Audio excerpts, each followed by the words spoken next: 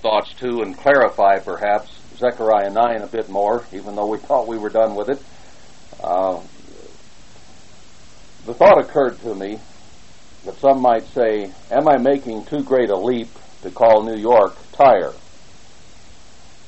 This section is just beginning to clear, I think, and I'm not sure I have all the answers in here.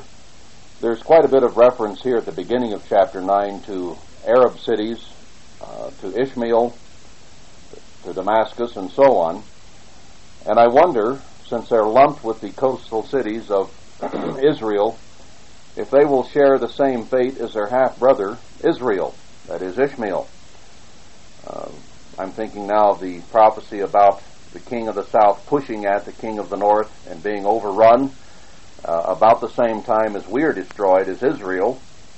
At the time the abomination is set up in Jerusalem and it's time for the church to leave, it would appear that overrunning those Arabic countries on the way to set up the abomination in Israel might be the key to this, so that Ishmael and Israel have destruction at approximately the same time. And that may be why the cities of Israel, along with the Arabs, some of the Arabic cities are mentioned here as well. But there are a couple of things, or a couple of quotes I want to make from Herbert W. Armstrong. Some of you may remember him saying, many times over the years in fact, that the Bible was written about Israel and only other nations as they impact Israel. We also know that he taught that Israel today is Northwest Europe, the U.S., Canada, Australia, South Africa, etc. So Israel is no longer in that Middle East, except for perhaps a few scattered Israelites and some of Judah mixed with Edom and others. And Judah is scattered among all the nations, and most of Judah, far more of Judah today, is in New York, Miami, and Los Angeles, perhaps London and a few other cities of Israel, than they are in the nation of Israel today. So when it talks about Judah and Israel, it isn't speaking just of that Holy Land. The Bible obviously was written from that perspective, but the promised land to our peoples was much, much greater than the Middle East. So the overwhelming majority of Israel is no longer there. But as a Bible writer, and perhaps as part of the coding to make prophecy unreal or hard to understand by most until God himself begins to reveal it, most of the Bible was written from the perspective of the Middle East. But with our understanding of who Israel is and that the Bible is written to Israel today, we have to translate these Old Testament types to what is the reality of the situation today. Now, it may very well be that Ashkelon and Ashdod and Tyre and Zidon, as their original villages, and most of them still exist, Gaza and so on, may also be destroyed along with the cities of present-day Israel, wherever it happens to be around the world. Matthew 10:23 came to mind, where the disciples were told that they would not go over the cities of Israel before the end comes. Well, where is Israel today? I think most of us, with the understanding we got from Mr. Armstrong, plus Matthew 10:23, anytime we read 10:23, we didn't think of Ashdod and Ashkelon and Tel Aviv and Jerusalem. In fact, Tel Aviv's a good example. It wasn't even there when the Bible was written, and yet it's the biggest coastal city of Israel today. It's the capital, right on the coast, and none of these other cities that are mentioned here in chapter 9 even come close to the size and the importance of Tel Aviv today. But how did you write about Tel Aviv if you were Zechariah when he wrote? It's the coding, it's the understanding that is important for us to grasp. So when we say we wouldn't go over the cities of Israel, we know we're Israel. To me, that always meant London, Amsterdam, Cape Town, New York, San Francisco, L.A., Chicago, Montreal, Quebec, and so forth. And I think it did to the majority of the church. We weren't thinking of these little towns in the present-day nation of Israel. So I don't think it's any great stretch to include these with Ashdod, Ashkelon, Tyre, and Zidon.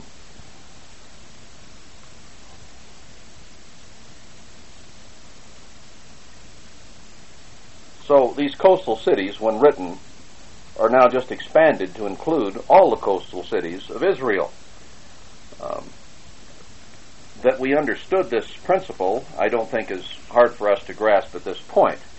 Our enemies to the north, as the Bible refers to them, are not now the original Babylon, Chaldea, Assyria, or the original priests of Baal, or Ishmael, Esau, and Edom, where they then lived. Edom was to be scattered through the fat places of the earth there in Genesis 49, or wherever, what was it, 49, wherever he was given his blessing. There wasn't much left, but he was told that he would hate Israel the rest of his life and fight Israel, and eventually would predominate over Israel and dwell in the fat places of the earth. Well, where do you have huge colonies of Jews today? As I said, New York, L.A., Chicago, Miami, London. The Edomites are scattered through the banking world. Some of them are thought of as Jews, and actually they're Edomites. So this isn't just talking about the peoples of Ammon, Jordan at this point, or of some of the Edomite cities, Ammon, Moab, and Edom. It's talking about peoples that are scattered throughout where Israel is today. In fact, Ishmael, or the Arabs, are about the only ones of the traditional peoples who are still left in the Middle East. The Assyrian has gone north to Germany. See, that's the same typology, and we've accepted this for the last 40, 50 years, that Assyria is Germany. It isn't the Tigris-Euphrates anymore. Babylon is gone. There's no city there. But we understand that the Assyrian, the Chaldean, and these peoples have moved into Europe and other areas. So it's the principle we've always understood. We're just defining it a little closer here, perhaps, in looking at these prophecies today.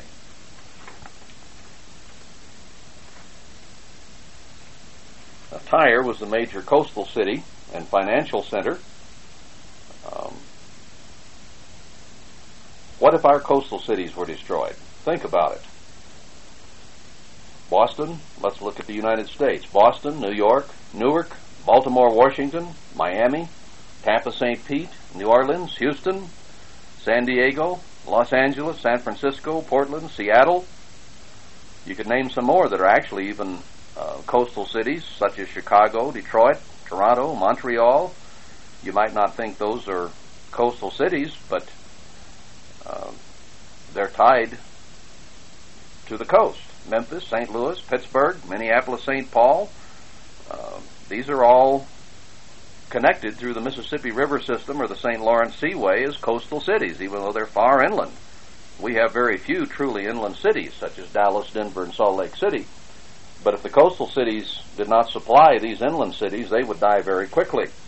So when he's just talking about the destruction of our coastal cities here, that includes probably all of these, and it also includes Sydney, Melbourne, Darwin, Perth, Canberra, perhaps Christchurch and Auckland, Cape Town, Durban, East London, and Port Elizabeth. What if all these cities were destroyed? Those countries would be destroyed as well, because it's the coastal cities where most of the people live, and it's where most of the trade occurs and where most of the financial strength is, and that's just the way it is. So I think he's talking here in Zechariah about the destruction of Israel wherever it is, not just those little towns along the coast of present-day Israel. Now I'd like to make another overall comment here, and that is that this context from chapters 9 to 14 of Zechariah seems a little muddy in the terms of trying to determine what applies to physical Israel or the church specifically. And I think the reason for that is that the parallel lines of spiritual Israel and physical Israel are beginning to merge. At some point, most of the church, except the faithful remnant, will be sharing the same fate of physical Israel. So these storylines begin to blend here so that they cannot be totally separated, and it makes it a little difficult at times to understand, is this talking about the return of blessings, as we saw at the end of chapter 9, verse 17. He talks about the flock of his people in verse 16. So it seems to be referring to the church specifically. But on the other hand, that remnant which survives physically and is converted during the millennium will also be the flock of his people at that time. So the storylines do continue here, but there is some merging because the church and physical Israel both go into the tribulation, except for that faithful remnant that will be held out. So as we go through this, keep that in mind, and sometimes it's a little hard to tell what the specific reference is, but in most cases I think we can say it's probably referring to both in some form or fashion. So with that, let's go on to chapter 10. We saw here in verse 12 of chapter 9 an apparent reference to a place of safety and the return of blessing to God's church. And of course the prisoners of hope, as a remnant of Israel going in, from the tribulation into the millennium, will also be prisoners of hope of Christ's millennial rule and us with him. So a case can be made for both here, but we need to apply it to ourselves. As Mr. Armstrong often said again, the Bible is written for the church. It will apply to physical Israel later on, but right now they are concluded in unbelief. God is not dealing with them, and he is only dealing with the church. He's going to arise and deal with physical Israel on a very basic level of physical destruction soon. But in the meantime, he's dealing only with the church. And he wants the church to become, in that sense, millennial, or a type of the millennium, in the way we react to him, the way we react to each other, the way we live, and the ability with which he is able to bless us. As an additional thought in here, we long for the days of Acts 2. We long for the days of Joel, where it talks about the return of blessings, and that affects us here in verse 17 in the beginning of chapter 10, about the latter rains returning, the blessings of God. Let me ask a question. Do you think we're ready for that? And here's why I ask the question. At times of great renewal, at times of great blessing, at times like Acts 2, when the early New Testament church formed and the Holy Spirit came like tongues of fire and they spoke in tongues, and the shadow of the apostles passing over people would heal them. All kinds of miracles and signs and wonders were occurring. Now Joel says those will occur at the end of this age as well, and we'll examine that a little bit in a little while here. But let's look at another side of that coin. With that return of blessings, on that level comes a commensurate responsibility. And that is the part that I wonder if we're ready for. Remember Ananias and Sapphira? At that time of great renewal and great blessing, where God was very, very active, very, very involved in a way that he has not been in recent years, and not even at all in this end time, in exactly the same way he was in Acts 2 with the beginning of the New Testament church. We've not seen that kind of miracles. I am convinced we will. But with that, we need to understand that if God is giving that kind of blessing for obedience and wholeheartedness, for those who do not respond wholeheartedly and who are willing to still lie, who are willing to allow their human nature to have control, he punishes in equal amounts that he blesses. We did not see people being struck dead for lying today in the church. On the other hand, we don't see the miracle of the shadow passing healing people either. If you have one, you will more than likely have the other. That is the example in the Bible. So we long for the blessing, but I hope we're ready for the responsibility, because it will come, and we will be held accountable. We will be held responsible.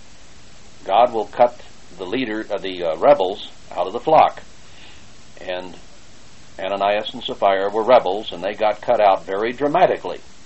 So when you have dramatics on the good side, you will probably also have dramatics on the bad side. I think we need to keep that in mind as we live our lives and as we pray that these blessings will return, that those blessings have a great responsibility with them. How do we handle what we are given? And God will not give it until we're ready to handle it. So that with that, let's go into chapter 10, because he says, Ask of you the Lord rain in the time of the latter rain. So the Lord shall make bright clouds and give them showers of rain to everyone grass in the field. So he uses physical things here to talk of spiritual blessings, and perhaps some physical ones too. The church in a place of safety will have to have a table prepared in the wilderness. She will have to have healings because there will be no doctors there, and she will be forced in that sense to trust God for healing. In the church today, we have people who are going further and further from trust in God and more toward trust in man, whereas we really should be going more and more toward trust in God and less toward trust in man.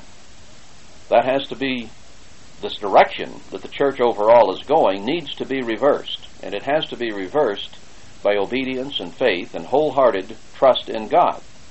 And it doesn't come easy. So he tells us to ask for this rain in its season, the latter rain.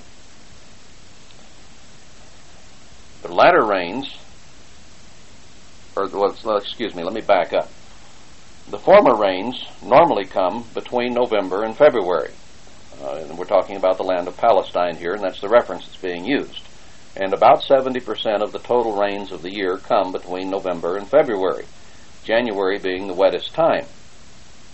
I think it would be interesting to note church history here, at least recent church history.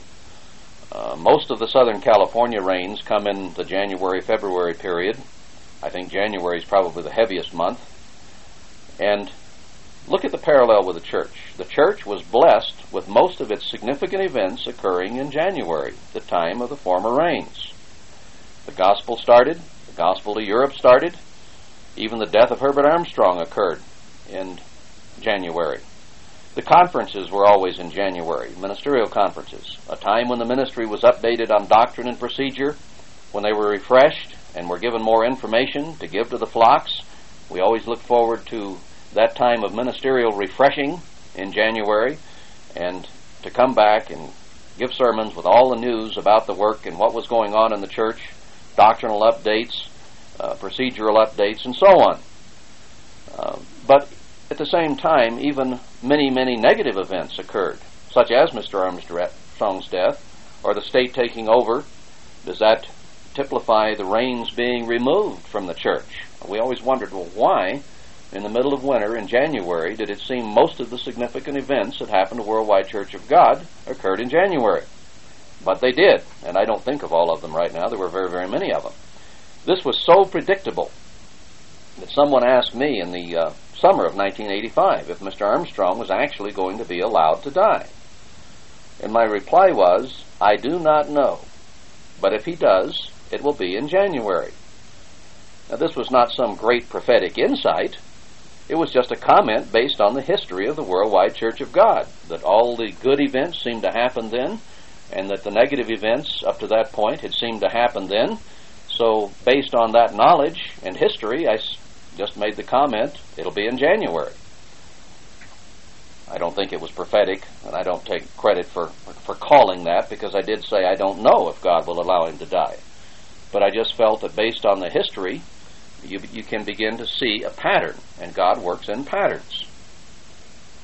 Now let's go to Joel 2. To Joel 2. Here he's talking about the church and the present condition of the church. Verse 15, blow the trumpet in Zion, sanctify a fast, call a solemn assembly. And it talks about the priests, the ministers in verse 17, weeping between the porch and the altar and asking God's people to be spared. And we're looking at the scattering here that is occurring right now. In verse 21, he says, fear not, O land, be glad and rejoice, for the Lord will do great things. Be not afraid, you beasts of the field, for the pastures of the wilderness do spring, for the tree bears her fruit, the fig tree and the vine do yield their strength. And this can be applied, I think, ultimately physically, but primarily right now spiritually.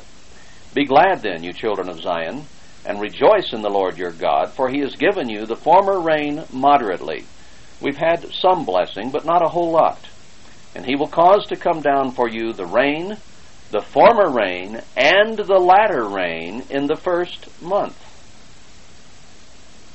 So he's going to give us such blessings that he equates all the rain of the year coming on the church all at once, and he says it will be in the first month. Now, we're not talking January here. We're talking Abib, because that's the reference God uses. So he's going to, when the blessings come back, and they come back in abundance, as they did in Pentecost in Acts 2, they're going to come back apparently in the first month of the year, around Passover time. Verse 28.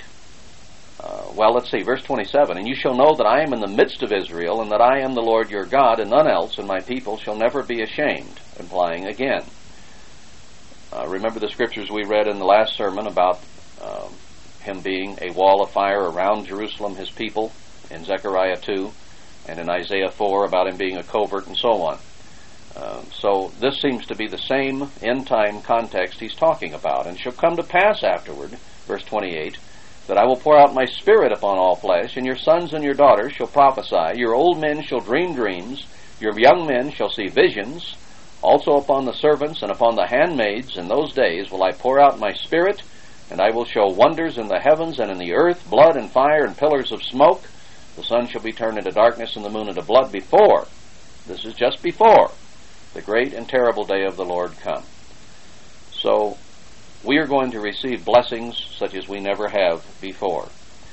When Peter saw what was happening in Acts 2, he thought that this was what God was doing, that Joel 2 was being fulfilled. And perhaps in type it was, but not the final fulfillment. We're still looking forward to that, and it appears that it is going to come in the first month of the year, when he just suddenly rains blessings on us like we have never known. And it is just before the day of the Lord. And we are just before the day of the Lord now. I don't know how far before, but not very far before, I don't think. So the church are the only ones, or the remnant of the church really, are the only ones receiving blessing at this time. This isn't talking about physical Israel until the millennium. This is a prophecy for now, before the day of the Lord, and can only refer to the church because the church is the only one that has a relationship with God. The rest are concluded in unbelief. The latter rains normally come in the February to April, with the last significant rains coming in April, right around or just before Passover time. So the time for us to ask, he says, is in the time of the latter rains. So the latter rains will be coming in the first month, so the time leading up to that, from February to April, is the specific time he tells us to be making these prayers. And I, for one, am now trying to remember this every year, to pray for those latter rains, because I don't know which year it is that God is going to begin to return those to us, but he tells us that's the time of the year that they will come. So, he says in verse 1 of chapter 10, ask you of the Lord rain in the time of the latter rain. That is just ahead of us. The former rains have just begun in Jerusalem, end of October, beginning of November. In fact, they were talking about the Palestinians and the Israelis recently fighting over there, and it was raining. So the former rains for this cycle have already started there, and the latter rains will then begin in February or thereabouts into April. And that would be a good time, I think, to honor this verse and do what God tells us to do here and pray that his blessings begin to come in the first month. Now, again, I don't know which year that's talking about, but I think we can start doing that every year from now on, and we won't go wrong, because one of these years, when we make that prayer, it's going to happen. That's like praying that you be counted worthy to escape these things that are about to break on our nation. I've been praying that off and on pretty steadily for the last umpteen years, because we know it's coming. We just don't know what year, but that's a general prayer. On the other hand, he says, pray that it not come during inclement weather. It's translated winter in King James, but it really should say bad weather. And most of the bad weather, of course, comes in the fall, and there are many scriptures that indicate God may take his church out in the springtime, when the turtle dove, as it says in Song of Songs 2, is singing, and so forth. I won't go into that. We've covered it before. But specifically here, we're told to pray during the times of the latter rain for that kind of blessing, and he even tells us in Joel that it will happen in the first month of the year in Abib. Now, going on to, wait a minute. I guess I've covered enough on that. I'll refer you to Ezekiel 34:26, where he talks about showers of blessings coming on us. And the context there is of Ezekiel 34 is of the shepherds destroying the sheep, and there not being an overall shepherd, but that once repentance comes to a remnant of his people, he is going to give showers of blessings. So you see, the context there indicates that right after these present troubles we're suffering are over, those blessings will return. And the same is true of Isaiah 51 and 52. Isaiah 51 refers to a time when we don't have any man among all the sons that she has raised as her leader. A reference to the two witnesses in Isaiah 52. A reference to Christ's sacrifice that makes everything possible that is about to happen in chapter 53. And then in chapter 54 and 55, he describes all kinds of blessings coming back to the church.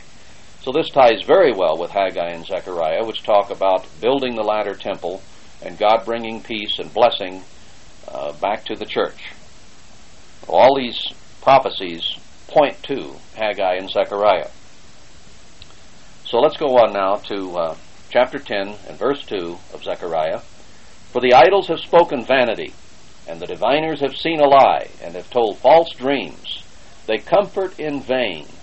Therefore they went their way as a flock. They were troubled, because there was no shepherd. I just referred to Isaiah 51, where it mentions that. It mentions it in Micah 4, that our king is dead, our counselor is perished, and there are several other references in the Bible as well on this particular theme. So, God is going to return blessings to his remnant of the church, but at the same time, he's talking here about the miserable condition of the church today, that the ministry has given false dreams.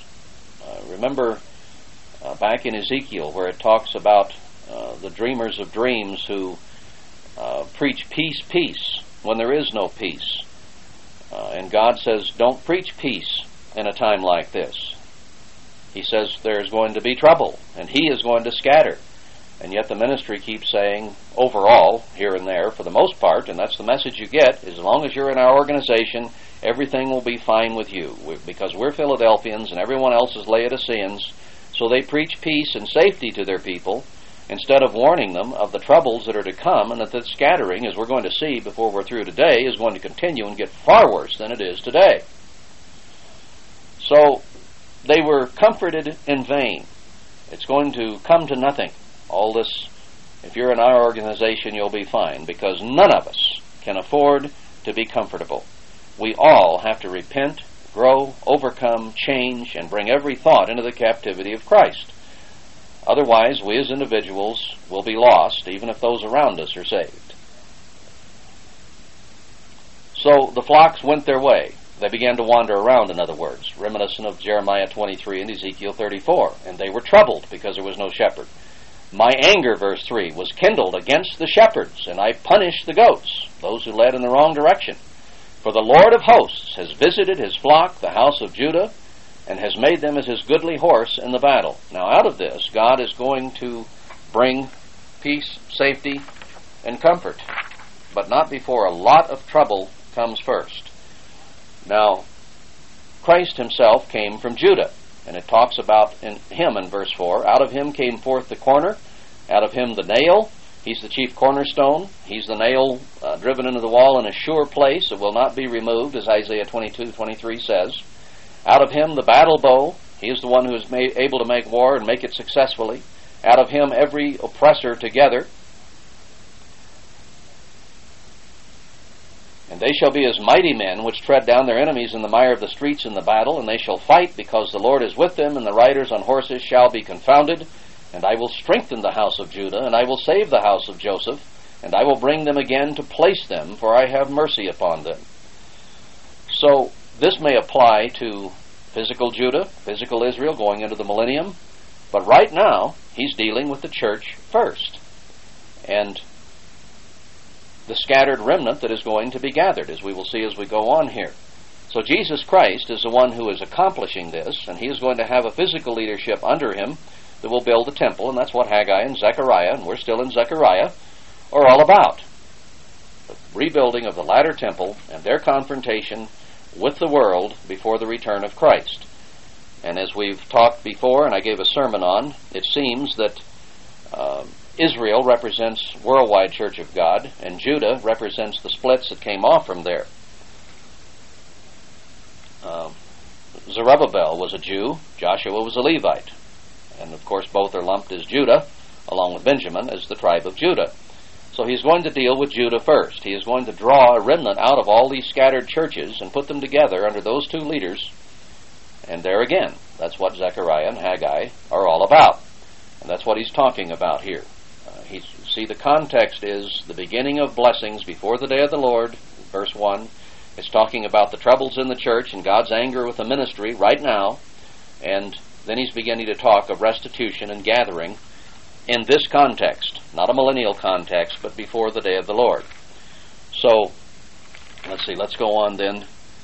We didn't finish verse 6. For I have mercy upon them, and they shall be as though I had not cast them off, for I am the Lord their God, and will hear them. We've seen many scriptures showing he's turned his face for us temporarily for a little while, but he's going to turn back, and he's going to hear our prayers again. And they of Ephraim shall be like a mighty man. Ephraim also is a type of the church, because God reversed the birth order himself and calls Ephraim his firstborn. And we are the first fruits, the firstborn of many brethren. Well, Christ is the firstborn, the very first of many brethren, but we also will be born of many brethren as well, he being our elder brother. So they of Ephraim shall be like a mighty man, and their heart shall rejoice as through wine. Yes, their children shall see it and be glad. Their heart shall rejoice in the Lord. Now this, I think, can be used as a reference pointing forward to Malachi 4, where it says that Elijah will turn the hearts of the fathers to the children and the children to the fathers. And we'll devote a whole sermon to that, God willing, because there is an incredible story there that we have never really grasped in the Church of God historically. We tried some YOU programs that didn't work very well, and certainly the hearts of the fathers and the children are not together, and there are several levels on which that must be done, and I'm not going to get into that story now, but I think this is a reference to that.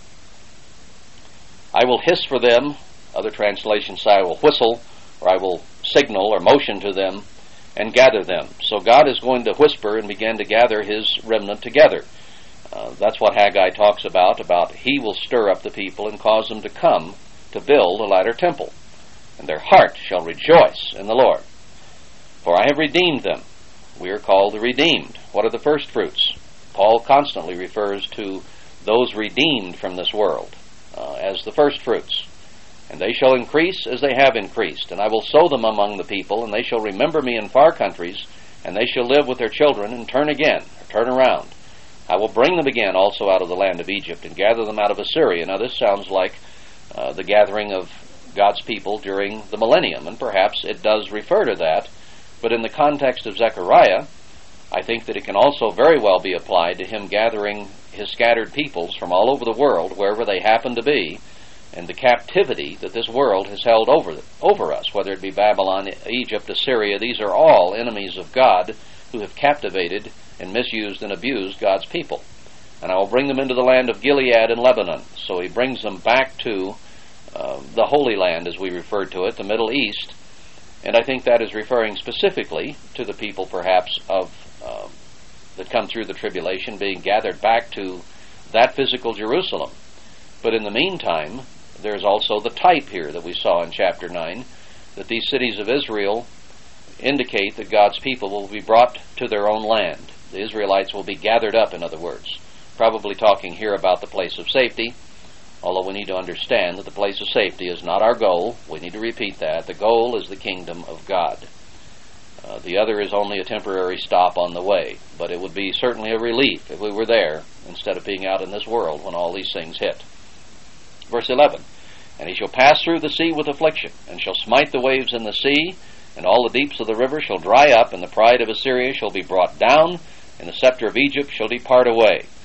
So, making it possible for God to gather his people then, and we see the Assyrian and the Egyptian and the abomination being taken down in the church ahead of us, and those who have made themselves idols will be taken down. we're going to see here in chapter 11 that he hasn't gotten away from the church yet, that we're not talking about just the millennium here. And I will strengthen them in the Lord, and they shall walk up and down in his name, says the Lord. All right, now let's get to chapter 11, because I think we'll see here that as an overall concept, as the remnant is being gathered together to build the latter temple, the scattering of the rest of the church continues unabated and gets even worse. Chapter 11, verse 1. Open your doors, O Lebanon, that the fire may devour your cedars. The cedars of Lebanon were very, very much desired. They were big trees that had fine lumber and were brought all the way down to Israel and to Jerusalem to build in the temple and to build everything that was fine. And it says that the fire may devour your cedars. Howl, fir tree, for the cedar is fallen, because the mighty are spoiled. Howl, O ye oaks of Bashan, for the forest of the vintage is come down. Now, trees in the Bible are often used as a type of men. If you'll remember the parable and the riddle of Ezekiel 17, he shows the twigs being cropped off a cedar tree, which become full-size trees, or I think the type is made of churches. Out of the twigs, that is men, the men in that particular parable and riddle, indicating, I believe, Herbert Armstrong, Joe DeKoch, and ultimately the leaders of Haggai and Zechariah, who formed the latter temple. The twigs are taken from the top of the cedar and they become full-size churches. Two basically are destroyed. The men die, Herbert Armstrong and Joe DeKoch, in the midst of Babylon in Los Angeles. And then God shows that he takes another twig of the cedar there and builds that which will continue, and he turns the dry tree into a live tree. So that which is appeared to be dead is going to be revived, resuscitated, and a time of restitution is coming for the remnant. And Ezekiel 17 then shows that trees and twigs can be types of men and churches. So I think what is being said here in chapter 11, verse 1, is that three major trees are cut down, three major churches. We'll not try to identify who they might be. We'll just watch and see what happens, and if this is a correct analysis in time as these events proceed. Now, the context shows that this is a correct meaning of these trees here, for he uses another metaphor, which is undeniably the church and its ministry. We find that in verse 3. There is a voice of the howling of the shepherds, for their glory is spoiled, a voice of the roaring of young lions, for the pride of Jordan is spoiled. We can equate Jeremiah 23, Ezekiel 34, and Malachi 1, all scriptures that most church members are very, very aware of now when they've seen the ministry abuse and misuse them. So there's a howling of the shepherds. Thus says the Lord my God, feed the flock of the slaughter. Does this mean feed good food to his people? There's a question on that. I checked several translations, and most put this more in a negative sense, and that is fatten up the flock for the slaughter. In other words, the shepherds are going to be howling because the flock is going to be eaten up and destroyed and taken away from them. Now let's understand the time sequence here. We're in Zechariah 11. The building of the latter temple, as per Haggai and Zechariah 1 through 4 and so on, comes before this. So it appears that even as the latter temple is being built, this destruction continues, and not only that, it appears to get much, much worse here as we go on in time, because we haven't seen the restoration of the latter temple yet, and yet we've already seen a lot of destruction and scattering. But this comes in time sequence apparently after even the initial beginnings of the latter temple, that huge, terrible scattering is about to occur.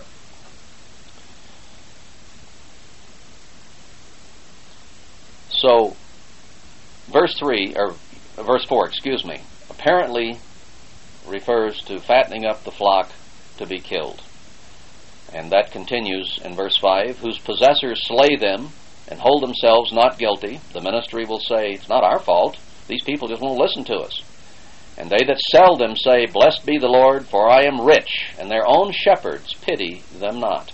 As they're being slaughtered before their very eyes, spiritually destroyed, confused, lacking trust, lacking love, lacking concern for each other and for their own ministers, because the ministers have misused and abused, and I have to include myself there. I'm not trying to throw rocks at other ministers. We all have been guilty. Just as the whole church has been asleep, and all the virgins slumbered and slept, so has the whole ministry been betraying to the people. Notice, though, what some of the shepherds say. I am rich. This refers to Revelation 3, I believe, where it talks about the Laodicean approach, where they say, hey, we're doing great, we're fine, we're Philadelphians, the rest of you are Laodiceans. Well, these people who suppose themselves to be Philadelphians are the ones that are saying, we're rich, we have the right doctrine, we have the right approach, we have the right focus, we have the right everything, we're the ones with the money, and the rest of them are Laodiceans out there. I have a question. I've posed this before.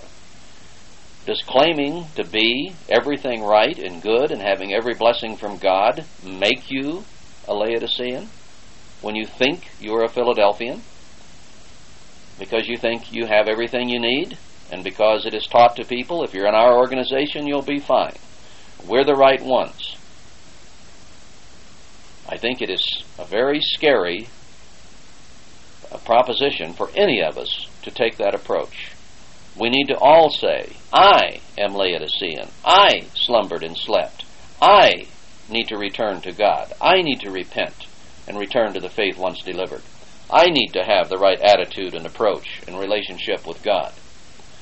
And each shepherd needs to learn to love and pity and treat his flock gently and lead them through the valley of the shadow of death. Not continue to abuse and misuse and say, pay, pray, and stay. You really don't count for much. We are the ones doing the work. You just pay. And the people feel left out, unwanted, unneeded, underappreciated, and they are.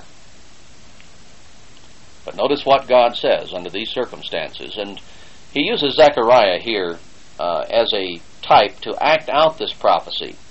Just as Isaiah went naked 3 years, Ezekiel laid on his side 390 days for Israel and 40 days for Judah, and Ezekiel digged through the wall, that type of thing, where they acted out God's will and word and prophecy about what would happen to his people then and now.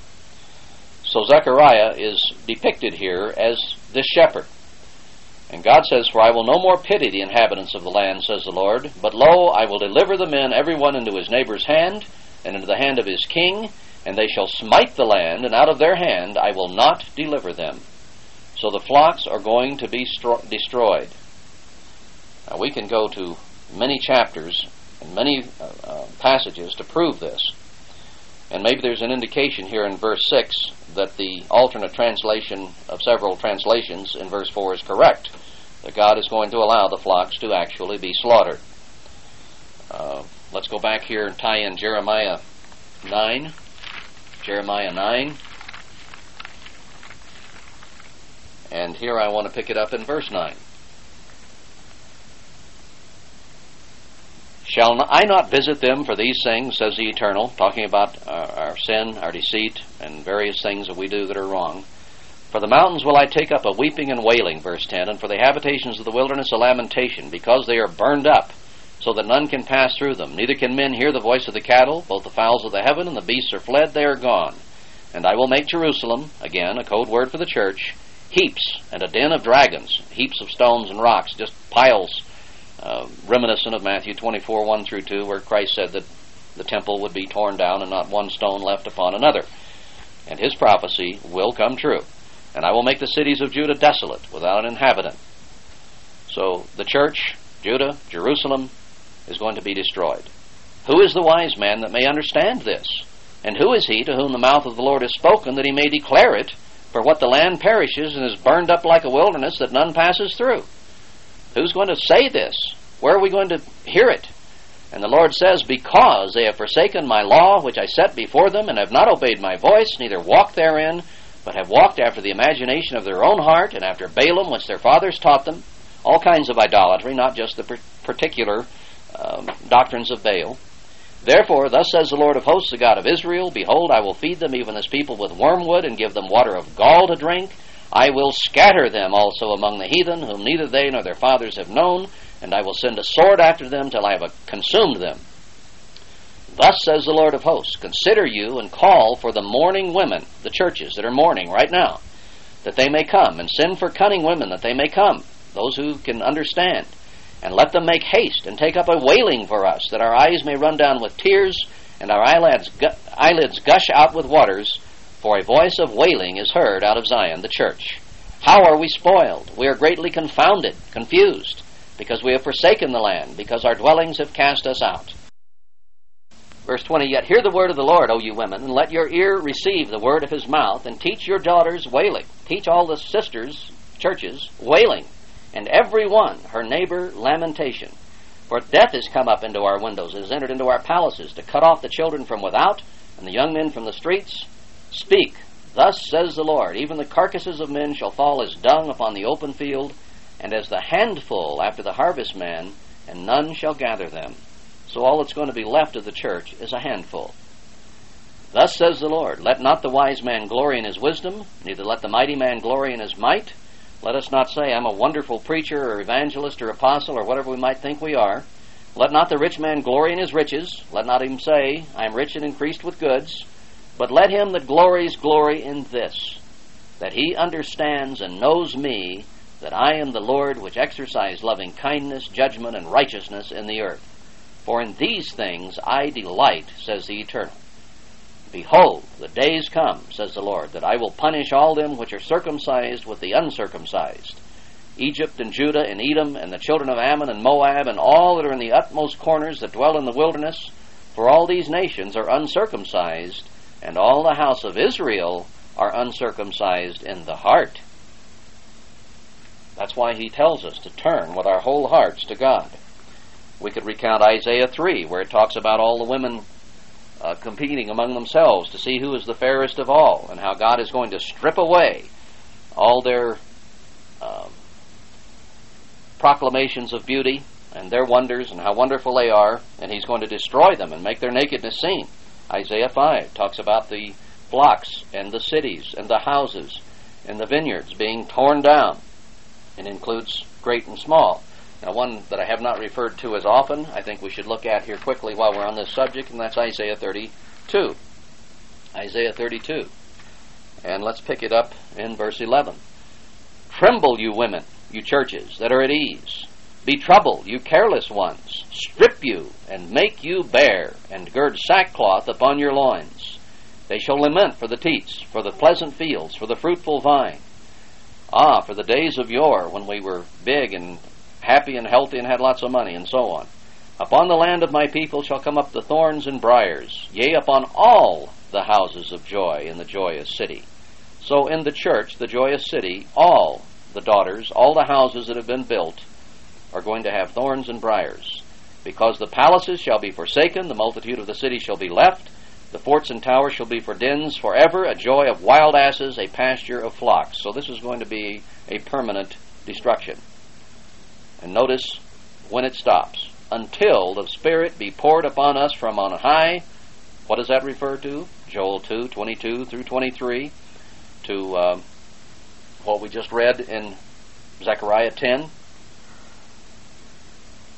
Until the Spirit be poured upon us from on high, and the wilderness be a fruitful field, and the fruitful field be counted for a forest, then judgment shall dwell in the wilderness, and righteousness remain in the fruitful field.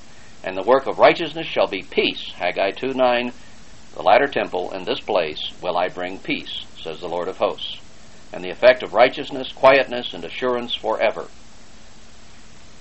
So, it looks like pretty heavy destruction is going to be coming henceforth. I don't know when it will start and on this level, but it appears to be what is coming next. So, Zechariah 11, the end of verse 6 says, And they shall smite the land, and out of their hand I will not deliver them. And I will feed the flock of slaughter. Now here's Zechariah acting this out. I will feed the flock of slaughter, even you, O poor of the flock. So even in this utter destruction that is coming on the churches, he's going to bring a flock, the poor of the flock. I think we referred last sermon to Zephaniah 3, but I think I'll go back there again.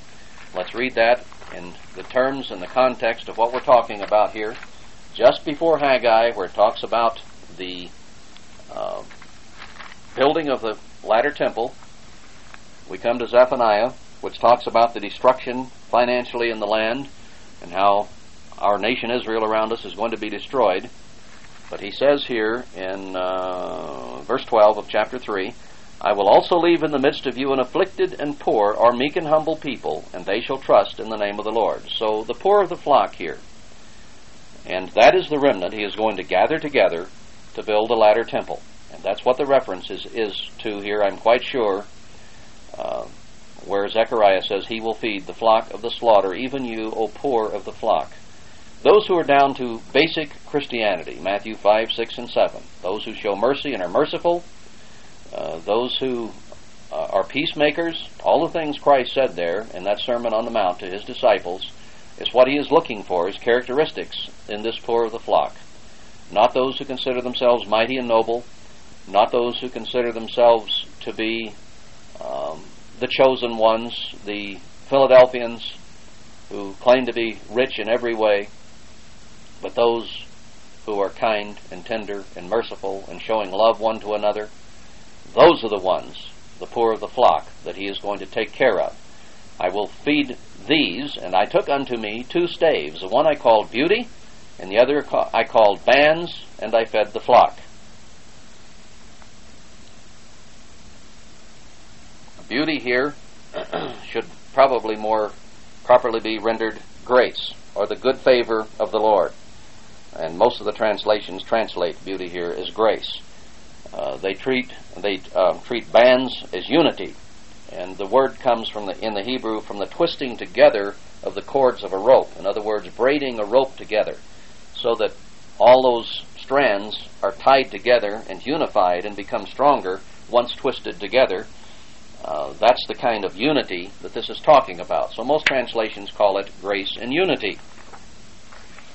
In other words, favor with God and unity with man. These are the elements of peace he will bring to the latter temple. There again, Haggai 2:9, in this place will I bring peace. So with this poor of the flock that is left of all this terrible slaughter that is about to be unleashed on the church, God is going to bring grace and unity. And I think there is a type here of Zerubbabel and Joshua, who are the ones from whom the oil comes to nourish all 7 churches in Zechariah 4. The latter temple will have the grace of God, the unity and peace, and only that remnant, that latter temple, will have this blessing. So it's a type ultimately of Christ, or of God the Father in Christ probably. Zerubbabel may be a type of the Father, and Joshua more a type of Christ, who carried the sins of all of us on his back. He didn't deserve it, but Joshua was a filthy man in this case, who carries his own sins and is a representative of the people. So he may be more a type of Christ and Zerubbabel a type of the Father. But the Father and the Son ultimately are the source of all the feeding of the flock. They just use physical people to do it as instruments in their hand. Zechariah, of course, is the type here. Now, chapter 11, verse 8. 3 shepherds also I cut off in 1 month, and my soul loathed them, and their soul also abhorred me. In other words, the relationship between these 3 particular shepherds and God is completely broken. Loathing and abhorrence pretty well break a relationship. Hosea 5 would be good to tie in here. Hosea 5, and here in verse 7, talking about, verse 6, they shall go with their flocks and with their herds to seek the Lord, but they shall not find him. He hath withdrawn himself from them, speaking of the ministry. Verse 1, O priests of the house of Israel, and so on. Verse 7, they have dealt treacherously against the Lord, for they have begotten strange children, not the kind of children God wants, but strange children. Isaiah 5 says the same thing, that God gave his vineyard everything it could have, and yet it produced strange grapes, wild grapes. The ministry has not produced the kind of grapes or the kind of sheep that God desires. So, since the ministry has begotten strange children, now shall a month devour them with their portions. A month apparently being a short time. Whether it's a 30-day period or symbolic of a short time, we'll wait and see. But he is apparently going to cut off 3 shepherds. Now, whether that may be referring to 3 congregations, as mentioned in verse 1 and verse 2 and verse 3, or it may be 3 men in particular. I don't know. We'll wait and see. But the flocks will be cut off, certainly, and then it talks about a ministry being cut off. And the relationship between God and these 3 particular ones, and perhaps 3 particular large organizations, is going to deteriorate because they are not producing the kind of sheep God wants. Verse 9, Then said I will not feed you. That dies, let it die. And that is to be cut off, let it be cut off. And let the rest eat everyone the flesh of another, or his neighbor. So there comes a time, just like Revelation 22:11, where it's going to be too late. If we have not responded and turned to God with our whole heart in absolute repentance of idol worship, worship of ourselves, worship of the society around us, whatever we have done that has not brought us close in our relationship with God, if we've not done it, we'll run out of time. It's like the 10 virgins of Matthew 25. There again, they woke up, checked for oil. Some had some oil and some did not, and it was too late to get it. It says, Go to them that sell. And the only reference that we have for those who will be providing oil at that time are Joshua and Zerubbabel of Zechariah 4, who have 7 tubes going to all 7 of the churches. So the people who are responsive to God will only have them to go to.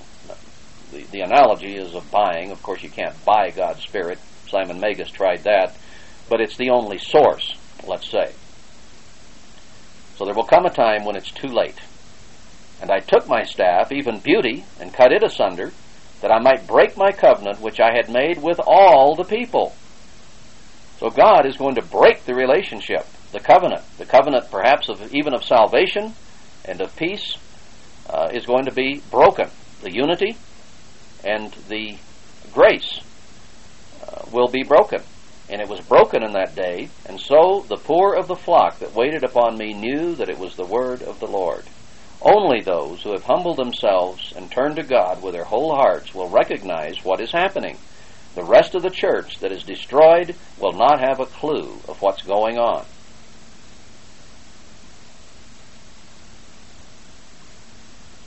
Now,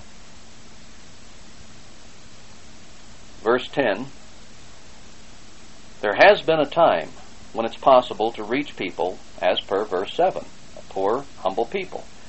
A time when there's some food available in a partial famine. Now, I want to tie in Amos 3 here. Amos 3. Back. Amos 3, and where do I want to begin here? Verse 14. That in the day that I shall visit the transgressions of Israel upon him, I will also visit the altars of Bethel, and the horns of the altar shall be cut off and fall to the ground. So the protection of the church is going to be destroyed. And I will smite the winter house with the summer house, and the houses of ivory shall perish, and the great houses shall have an end, says the Lord. Reminiscent of Isaiah 5, where it says, many houses will be cut down, some great and fair, it says. Now, this is a time that it's talking about of partial famine. Notice chapter 4, verse 6. And I also have given you cleanness of teeth, nothing to eat, in other words, in all your cities, and want of bread in all your places. Yet have you not returned to me, says the Eternal. Now, this is us, right now, a church that is being scattered, and it is hard to find good food. And also I have withheld from you the rain from you, when there were yet 3 months to the harvest, and I caused it to rain upon one city, and caused it not to rain upon another city. In other words, the rain is spotty, the spiritual food is spotty. It can be had, but you never know where, it seems. One piece was rained upon, and the piece whereupon it rained not withered. So 2 or 3 cities wandered to one city to drink water, but they were not satisfied. Yet have you not returned to me, says the Eternal. I have smitten you with blasting and mildew when your gardens and your vineyards and your fig trees and your olive trees increased. The palmer worm devoured them, and so on. I've sent among you the pestilence spiritually, yet you've not returned to me, into verse 10. I have overthrown some of you as God overthrew Sodom and Gomorrah, and you were as a brand plucked out of the burning, not just Joshua and Zechariah 3, but all of us. Yet have you not returned to me, says the Lord. That is, the church as a whole has not responded. Only a remnant will. Therefore, thus will I do to you, O Israel, and because I will do this to you, prepare to meet your God. Your judgment is upon you. And down in chapter 5, he says in verse 3 that only out of 100 will he leave 10. There's your 10% remnant again. Now let's go back to Zechariah 11. He says he breaks the covenant of grace and unity with all the people. Now let's go back to Amos, because this is going to intensify, and that's what we're seeing in Zechariah, and it's what we're going to see in the church. Chapter 8, verse 11 of Amos, Behold, the days come, says the Lord God, that I will send a famine in the land, not a famine of bread, nor a thirst for water, but of hearing the words of the Lord. So it's obviously a spiritual famine, clearly defined here that way. And they shall wander from sea to sea, and from the north even to the east. They shall run to and fro to seek the word of the Lord, and shall not find it. So now we are at total famine. So this thing is going to get worse and worse, and we see the progression right here in Zechariah 11, where they're cut off, and only a poor flock and a remnant is preserved, but then God is going to break his covenant with all the people, almost the entire church. Verse 11, And it was broken in that day, and so the poor of the flock that waited upon me knew that it was the word of the Lord. So there's still, even through this breaking of the covenant that God is going to do, there's still going to be a faithful few who will follow. This is, I think, somewhat like it was with ancient Israel, whom he finally divorced for adultery. He will also annul the covenant of protection and salvation to those who will not heed these warnings that we're reading about. He can do so, and righteously so, because we first departed from him, breaking our baptism vows. We have not as a church brought every thought into captivity. We've played church while wallowing in Babylon. He wants wholeheartedness in our devotion to him.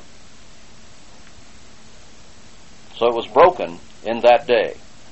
And I said to them, now this is Zechariah acting it out again, If you think good, give me my price. In other words, I've been a shepherd, and now God has destroyed the flocks, and there's only a little one left, and I'm not going to be your shepherd anymore.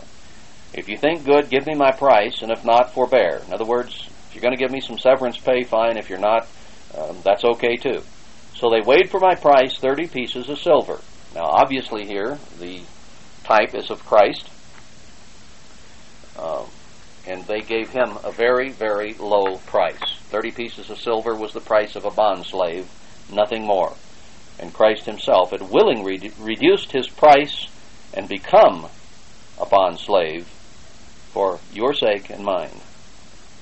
30 pieces of silver was not very much. So most of the ministry does not respond to God. And Zechariah, as a representative of Christ here, accepted that low price, that low severance pay. And the Lord said to me, Cast it to the potter. So a goodly price that I was prized out of them. And I took the 30 pieces of silver and cast them to the potter in the house of the Lord.